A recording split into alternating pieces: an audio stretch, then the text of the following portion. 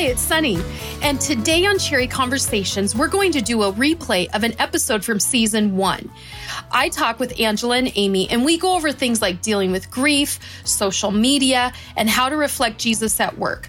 I know that is all over the place, and that's really how our conversation went. A bunch of friends having conversation, but it really flowed, and you can tell that what was relevant for then is relevant for today. So excited to get into this conversation. So I was talking to a friend yesterday, and we were talking about how we know those times that we have to get in the Word, how we have to spend time in prayer, and how we have to, journal because we're really feeling it that we haven't. Yeah. But how that battle is just, you don't want to, which you feel like as Christians, I'm like, you can't say that, you have to want to. But that we just have that moment of, oh, this feels hard, or I don't want to do it, or I don't, you make those excuses. How do you combat that? How do you find ways to, get around that? Or do you have those moments? Oh, I have those moments. Oh, believe me. Pastor or not, credentials ordination or not every day do I wake up and go, I just feel like opening my Bible. I do listen to my Bible a lot.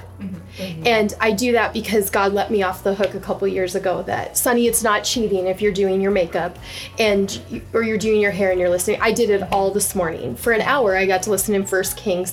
And I'm learning I'm picking up stuff that I never picked up when I just read.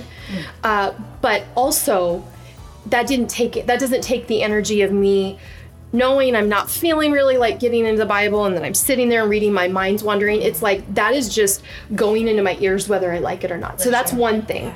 The second thing is that I start with journaling if I'm not in a good spot, because God can take all of my rants, my concerns, my depressed thoughts. He can just take it and go, and I can write it and say, God, I'm just like super frustrated right now, or God, I'm really worried about so-and-so. And then as I'm pouring that out, it does release some of that emotion that's negative, because Satan wants me to have negative emotions so I don't open my Bible. Like, that's his goal. And I also find that if I can just stay a little upset with the enemy, or if I find myself going a certain direction and I can go, okay, who's my enemy here? And it's Satan, not God. Or not just life, just sometimes it's hard. No, the enemy is out to steal, kill, and destroy. Then I don't want him to win. And I know if I don't go to that room and read and journal, he wins more today when it's the hard day than any other. And that just makes me mad at him. Like, he's my true enemy. I don't need to, or I shouldn't have anybody in the world that's my enemy. No human should I just say they're my enemy. That's me with living with unforgiveness. But there's one, and I refuse to let him win. Granted, it doesn't mean that I'm always like, oh, I'm so excited to open my Bible. That's normal. That's normal. Yeah, that's good. One of the questions I had for you is about, you talk very frequently about the deep pain you felt when you lost your first daughter. So people who are going through deep pain like that, what do you say to them? Someone who, is fortunate enough not to have gone through that pain, it's hard to relate sometimes, but you still feel for them. Your heart goes out. What type of advice would you offer in terms of words of comfort, or if they're not open yet to hear those things, what can you do? Service, anything to help. I think that the fewer words, the better, and the more love and service. I mean, to just order Uber Eats for someone, maybe not even ask, because most people are like, oh, I'm fine, we've gone through a loss, but I'm fine. And they're not fine. They're not covered.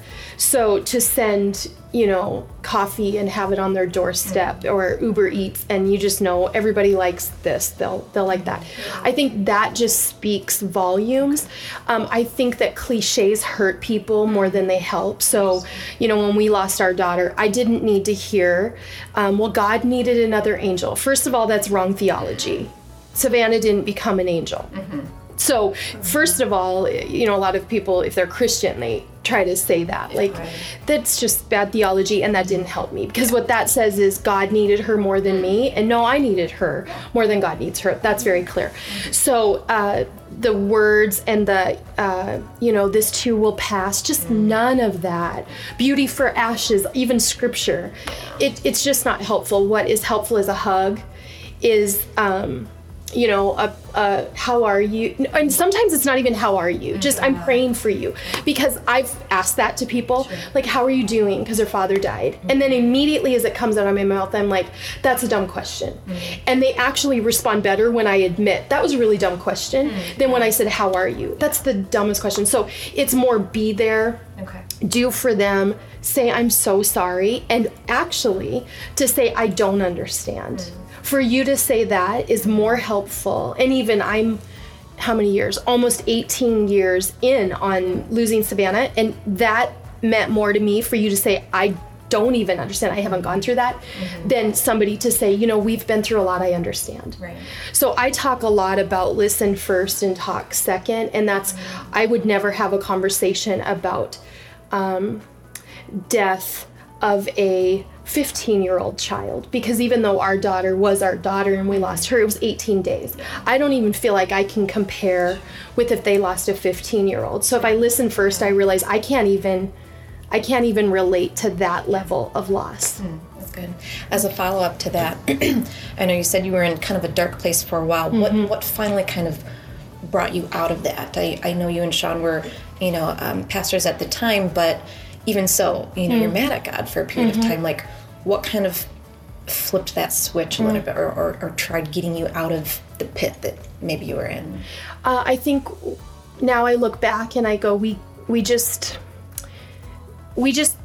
gave ourselves permission to be angry. And maybe it was out of immaturity. We didn't know. We didn't have expectations that, well, if we're really good pastors, we will just love God and not question him throughout. I think because we were in... Sean was maybe 30 and I was in my 20s. I think we just thought we don't have to go through this looking wonderful. We're just going to go through this. Yeah, so I think now I'm glad we did it that way. So the advice I would give people when they're going through something is expect that you're going to want to move. Expect that you're going to want to sell things. Expect that you're going to want to go in a place and stay for 5 days. Don't think anything is you going crazy. Expect that you're going to be angry at God, and go ahead. Like, again, he already knows what we're going through, so go ahead and just say it out loud. So I think because we allowed ourselves to go through it, we actually got to grieve, because there's stages of grief, and anger, resentment, denial. Those are all natural. And just because you're a Jesus person or Christian doesn't mean you can't go through them. I recently met with we were communicating over the phone with someone who their husband had an affair. And I told her, this is a grieving that you're going to start going through. It's a loss of a marriage. Sean's book, he talks about it's not just death that causes grief. It's your house is foreclosed or you're evicted. It's your job ends and, you know, shop go closed down. How many people are going through the grieving of this is what I did with my life. It's over. So grieving can be any loss of anything. So this is a loss of the marriage as they knew it. This is... they can restart, but that is dead because it's been killed. And I told her, don't think that just because you do love Jesus that you're just going to be like, you know what, in a few weeks we'll just be golden. No, you're going to be angry at him, her, God. You're going to question everything. And I think we can expect to go through that. And if we can help others know, don't feel any judgment on the emotions you're having. That's good. So we have social media and talk about, you know, everybody, not everybody, but people post their highlight reel. Right. And so it's really important to not compare your life to someone else's highlight reel. But when you are seeing, you know, ads for all kinds of really pretty clothes and makeup and, you know, all those things, home goods, decorations, how do you find, and that's just stuff, I know, even just in the place in your life, but how do you find contentment in where you are, what you have, when we are just berated with things constantly about the things we want or should want and should need and should what we should be doing with our lives. Again, we talk about just maybe don't look at social media or don't do that, but what other things maybe help you bring that contentment in order to just say push that off. Right. Does that make sense? Well, the really Jesus thing to say is journal about it. And I'm not going to have that be the answer to everything you guys ask. But when I start to thank God, even bullet point for the things in my head or on paper. Like, thank you for the house I have. Thank you for the car I have. Thank you for, just the stability I have. Then all of the other stuff doesn't seem as important, as well as I look at people who have all the stuff. And I know we're not movie stars or, anything like that, but I look at I just watched Sean and I watched the Elton John movie. And we finished the movie and we went, that was so depressing. And even at the end, it was like, this is what he's doing now. His whole life was just terrible. And he had everything. He had money. I mean, he had all the money he could want, all the clothes, everything. And when I watch things like that, I go, if I'm an equal opportunity comparer, if I will go ahead and compare myself to the people who did get it all and their life didn't get fulfilled, then why would I also want that? Because whatever is that hole and void, it doesn't get filled. And you realize that when you get all the money you want. Right. The other thing is I do, I'm not one to just go off social media altogether, but there are people I unfollow. There are people, and it's like, I don't say, hey, I'm unfollow, because some of them are like sponsored ads or somebody I started to follow, and I'm just like, yeah, every time I see them, speaking on a stage or in their living room, talking about the product, I'm like, I don't even want to do that. So I'm going to unfollow because that doesn't need to be in my face because Satan will use it. So your Jesus Plus Life book was so good. There's so many good nuggets in there that just resonate and you can relate to, and you remember them. You're going through life and you're like, that's what that is. Are you working on a new book? Because I think you have such great insights just for life in general. I think you could write series of books and they'd be all equally popular. Just wondering if you're working on anything now. Well, thank you. I actually worked on my one sheet last night because I'm learning what it takes to do a book proposal, because we did Jesus Plus Life and I just did it for our ladies for retreat a few years back. And then it was, okay, well, I guess we could sell this to the ladies at the church. We gave it away at the retreat. We sold it. And then the next step was we've been selling it at the Exchange, and it sells to people who don't even go to Life Church a lot. But what I'm actually doing is I'm getting a book proposal ready to send to some of the bigger publishers to see if they want to do it. Because I met with one publisher and she said, we're a smaller publisher. I think you need to go bigger, Zondervan Tyndall, because this is a very modern discipleship for the modern girl vibe. And I went, because I thought she might look at my girl with the balloons and the flowers and be like, oh, that's really cute. Okay, what else do you have? So I'd actually like to rewrite and publish it because I think I've probably gotten better in my writing. And I also, Sean's told me I need to write my story, and I'm like, who wants to hear that? Oh, gosh. I mean, we know it's interesting because we know each other, but like usually if you're writing an autobiography, it's you're Hillary Clinton and people know you. So I was like, oh, I don't know about an autobiography. It's not like, the CEO of Facebook now writes an autobiography. But I did learn about doing a memoir recently. And so that probably is my next thing. And that would be a slice of my life, which because I did have a baby when I was a teenager, she died. I went through the grief of that at 15 and then through the life. And then Sean and I, almost 11 years ago, almost divorcing. There's been enough drama in my life. There's plenty to write about. But God is the one that just, I feel like I am where I am today because of going through that. And I'm so grateful I went through everything. So I think a memoir is my next one, which I really hope, because I feel like I want my life to always point to Jesus, that through my story, it's pointing to scripture. So it's not just a story.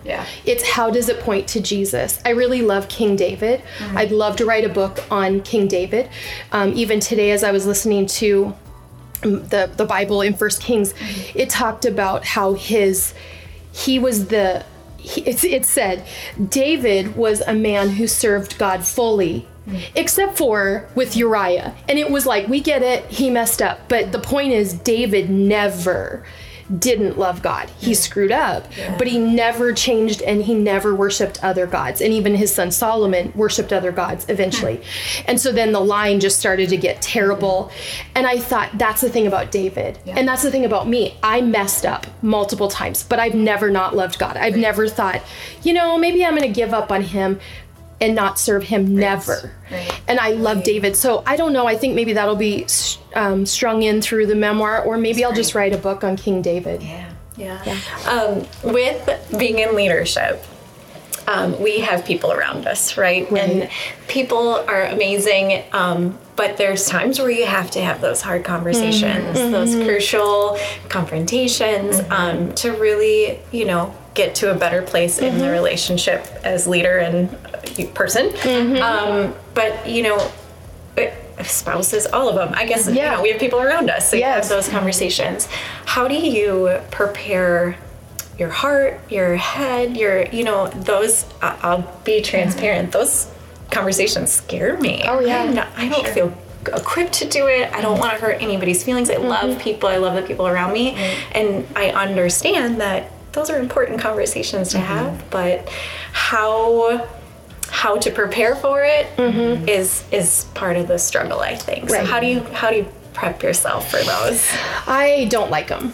I think that's why I tend to talk about being a peacemaker versus a peacekeeper, because I'd rather be a peacekeeper. Even in my home, if I can hear Sean and the kids, I'm just like, I'll just stay down here, because I don't even want to get involved in what they did, because I hate it. I'd much rather just go, everything was peaceful all day long. Reality is leaders don't have that kind of peace if they don't fight for it. And I have also learned that when I put off crucial conversations, it was actually because I didn't love the person enough. And I thought maybe eventually they'll just go away and I don't have to be uncomfortable. But I think that you can lead with that. And I need to do that more, where I lead with, I'm having this conversation because I love you and care about you and I see more in you, and just say what's actually in my head. And then say, because if I didn't care, I'd just be like, you know what, they just need to, I'll pray they quit, or I'll let them go, and I'll not have to be uncomfortable about it. So it's a love thing, because what Sean and I have done wrong in the past is we have allowed people to continue to mess up. And then never want to have the awkward. So they just keep messing up. And I go, we don't actually love them enough, and we love ourselves too much to be uncomfortable to actually talk to them. So that's been a shift. It doesn't make it, I get more of a stomach ache when I know I've got to have a conversation with somebody than I'm sure they do. Even if they know something's coming, I'm a wreck inside. So the other thing is, do it quick, because I frankly only want one day of a stomach ache rather than 3 weeks. Because we're going to dwell on it until we have it. So we just need to have it. As a spiritual leader to so many, who do you view as your spiritual leaders? I know there's men and women out there who are amazing in that capacity. You and Sean are at the top of my list, but who do you look up to in terms of spiritual leader? Well, Bob Goff recently as in 4 years ago, is in our life. Before him, Pastor Buntain. So it's funny because Pastor Buntain, and we have quotes around our church, and Sean has quoted him a lot. He was like the original Bob Goff, but he was in a suit and he was a little guy, but everything was just loving, and he never judged anybody, because he frankly felt like you could just tell he loved people so much. And he was a cute little, Sean said he had gopher hands, because he'd talk to you, and it just made him warmer than like this strong leader over a $20 million budget, this massive church campus and school. You'd never know by meeting him. Yet he could have a conversation with a brain surgeon, because he'd actually had read an article, because he thought outside of the church. So that really, I think, is even why Sean and I are interested in business and more than the four walls of our church on Sunday. And then Bob Goff is like the new version of just love you to Jesus.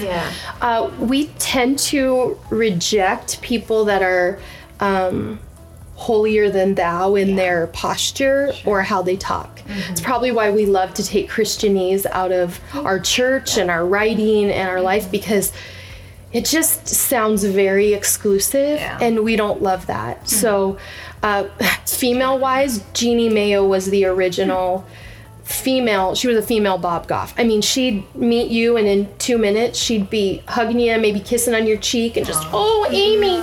And I always thought, I want to be that. But at 20-something, you feel awkward being. Yeah. So as I get older, I'm getting a little more that way. But I'm expecting by the time I'm 60, I'm kissing and hugging everybody. That would be a goal of mine. My Aunt Judy was like Jeannie Mayo, and was just, I'd rather be ooey gooey. And Sean is not that naturally. He's like a guy's guy. Yeah. But he too also just desires to be mentored by people who they express God's love in such a obvious way that how can you deny Jesus is good, because we're so full of love and joy. So good, so good. Yeah, with that, I love Bob Goff as well, and I love the just loving people for who they are and where they are, and that's so hard sometimes, and takes courage. So do you ever find yourself thinking, intentionally like, oh shoot, I really, in this case, I should jump into this like this, or I should have, is there any situations where you did that where you're like, I should have done this instead? Yes.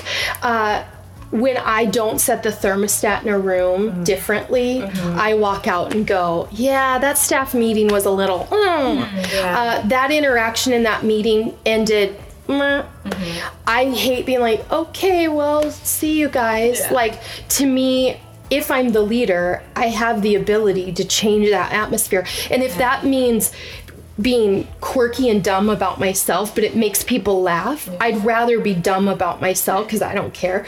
And, lighten the room, because lots of people can make the room heavy. Right. That's just the normal, easy thing to do. So I have walked out of situations and thought, yeah, I could have ended that lighter. I was kind of in my head, and I was, we had a meeting yesterday about Merry and Bright, which is Merry and Bright. And actually this year we're calling it Merry and Brighter. And it felt very heavy. We were talking about all of the details, but it was even yesterday, I walked out of the room and went, why was that heavy? And maybe it's because there's a lot behind Merry and Bright. New women come, and God is going to do so much that, it's that opposition. But yeah, all the time. And then I just go, okay, this week, let me be more aware of that. I've let my guard down. Yeah, that's good. So how do you stop from feeling guilty when you choose to slow down? Because I know, I think for years I always felt that the busier I was, the more productive I am as a person. So therefore, I should be as busy as possible. But then you come to a point where like, this is too much. I'm heading towards burnout, which means I'm not going to be good to anybody around me. And I know as a business owner, a church leader, you've got a lot going on too. But how do you choose to slow down without also feeling guilty that you're not doing as much as you could potentially be doing? Daily choice, because like I told you guys, I'm working out of here, my house, in my office now. I for sure could wake up and go, is it really fair I'm working from home? Look at all these people that work for me that they're not working from home. They had to get in clothes today, and I'm going to get in actual clothes at noon. I have to make that choice because I could just go, that feels like I'm cheating. Right. Okay, but I couldn't run the multiple things if I just made sure I was out of the house by 7 a.m. grinding. I have to go, okay, I need some quiet time in the morning. The family is gone. It's okay to work from home. I actually get more done because it's quiet. I just focus, and I can work on 3 things throughout the day because I can shift. So it's a daily thing to go, in order for me to run at this pace, I can't feel guilty when I say, it's a Thursday afternoon at 1, and I'm gonna go and do something, take off work early and do something for me, because otherwise this weekend I'm going to be a hot mess for my family. Like, I just think, and it's not like you just get there and then you never have those guilt triggers. Like, our day off is Friday, but when Season and I were headed to the Osthoff to steal their Wi-Fi again, hopefully they never listen to this. We were there and we were patrons. We probably bought something, but we did. Season's like, I felt bad leaving Brian and Magnolia, and I could tell like she was more high stress that day. It would just be better if I stayed home. And I'm like, I was like, well, Sean, you got the kids scheduled this evening if we don't get home in time. And he didn't go, great, go ahead. He's like, okay. We could have taken that and just been like, you know what, just stay home. But we got to we got to get refreshed because we had a lot going this week. So it's a daily or momentary decision. Yes. What's the next big thing that you're working on in terms of community development? I think when the exchange came out, there was a lot of awesome buzz about it, not only because it's a great coffee shop, but because it's unique in that it relates to Life Church. And you know you're so motivated, so ambitious. Are you working on anything else? Yes, always. Yes, we've put in an offer on a couple different businesses, all in order to make our area just to like lift the water table of excellence and life-giving atmosphere. So we would love to own a grocery store, like a Euro grocery store. There's a place in Appleton that we're working on, a business there. I became partners. I was asked to join the Nest Co-work Space and Club, which was already going, but they asked me to come in as a partner. So I'm involved in that, which is definitely outside of even the church and then the church's ventures and Sean and I's with business. It's like joining with other business women, which has been cool because then their circle are people that are maybe 3 degrees away from the people I was even 1 degree away from. So they come from different backgrounds, different beliefs, but I even see Jesus just doing cool stuff there. And here's the thing about what we're up to. It always is going to point back to Jesus or I'm not interested. Like if somebody, we did have somebody call from Fargo and she's working on it. She would like to do an exchange in Fargo. So we're working on affiliates or franchises or licensing in different places. I would let her be passionate about the dirt there, but I'm passionate about the dirt here. So if she wants to do the work, cool, we can work that out. But like I'm called to this dirt, and then anything that points to Jesus beyond here, I'm all about it. That's awesome. So cool. Love it. In finding things like that, you know, if it doesn't point back to Jesus, or is it red flags, like you see it right away, or you kind of have to, you know, what are those things that seem good but maybe not God? So yes, there are things that we've been asked, like, do you want to come do this? And if we're to license, I wouldn't put a bunch of energy if someone wants to carry our coffee, because if we can't have a part in who's hired so that customer service points to Jesus, like people come into the exchange are like, this is just, people are so kind and it's such a cool atmosphere, and we know it's a life-giving atmosphere. So I think that where I would pull back is if it's like, well, we want to give you lots of money, but we're going to do all the hiring, training, because what if they treat people nice but not kind? I'm not going to put my energy towards that. It's not like I need control. I just need to know that they want to implement the culture. Because that's huge. Yeah. Awesome. Now our magazine, Life and Culture magazine, I love that is on newsstands in grocery stores and gas stations. And you open it up and you're reading about statistics on depression, and it's more than the winter blues. And then there's an option for like Journey to Wholeness. And then there's Sean's message that you can't really, it doesn't say Sean's message. It says more. And you read it, and then at the end you go, and it doesn't use the word faith, because yes, we get that, but like, Jesus is the answer to this, and it's the last paragraph, and I'm like, yes. So that would be one of my biggest joys right now, is that we push forward on Life and Culture magazine. That's awesome. Love it. Yeah. So Amy and I are both on the worship team. Yes. I know this is changing the subject. I love it, but I was wondering what your favorite worship song is. This dirt. I mean, I just stood there and cried the first time, and I still do. I'm like, oh, we have our own song. And Rabbi Matt from the synagogue in Seattle that we partner with, we enjoy so much, he leaned over 2 Sundays ago when we were singing it, and he said, is this your song? Did you guys write this? And it was cool for someone from out of town. He could have just thought it was shots of he didn't know our city. It doesn't have like Lambeau in it. And he just knew. He knew that it's deeply important to our people. So this dirt for sure. And then in our Even Now CD, I had favorites. I loved Mercy King. I mean, and then Hurricane, of course, was a favorite, and that got, right off the bat, everybody's like, oh, but I'm ready for more. I know, right? because we do really good original stuff. Absolutely. Yeah. So cool. Yeah. I love that you said that you heard that song and was crying, because we actually, at rehearsal last night, I lost the song. See a Victory. As You Find Me. Oh, that was it. Every time just knocks me down. But is it okay to cry during worship songs? Well, you're leading? Yeah. yes. Well, I feel like there's that, like, don't, you're singing, you're in church, that Christianese. I get that too, because you don't want to make people uncomfortable. At the same time, this is what you're feeling. Yeah. No, you Up guys there need and to. up there and in the congregation. I've showing that, or being able to feel that transparency. I just felt as though there's that.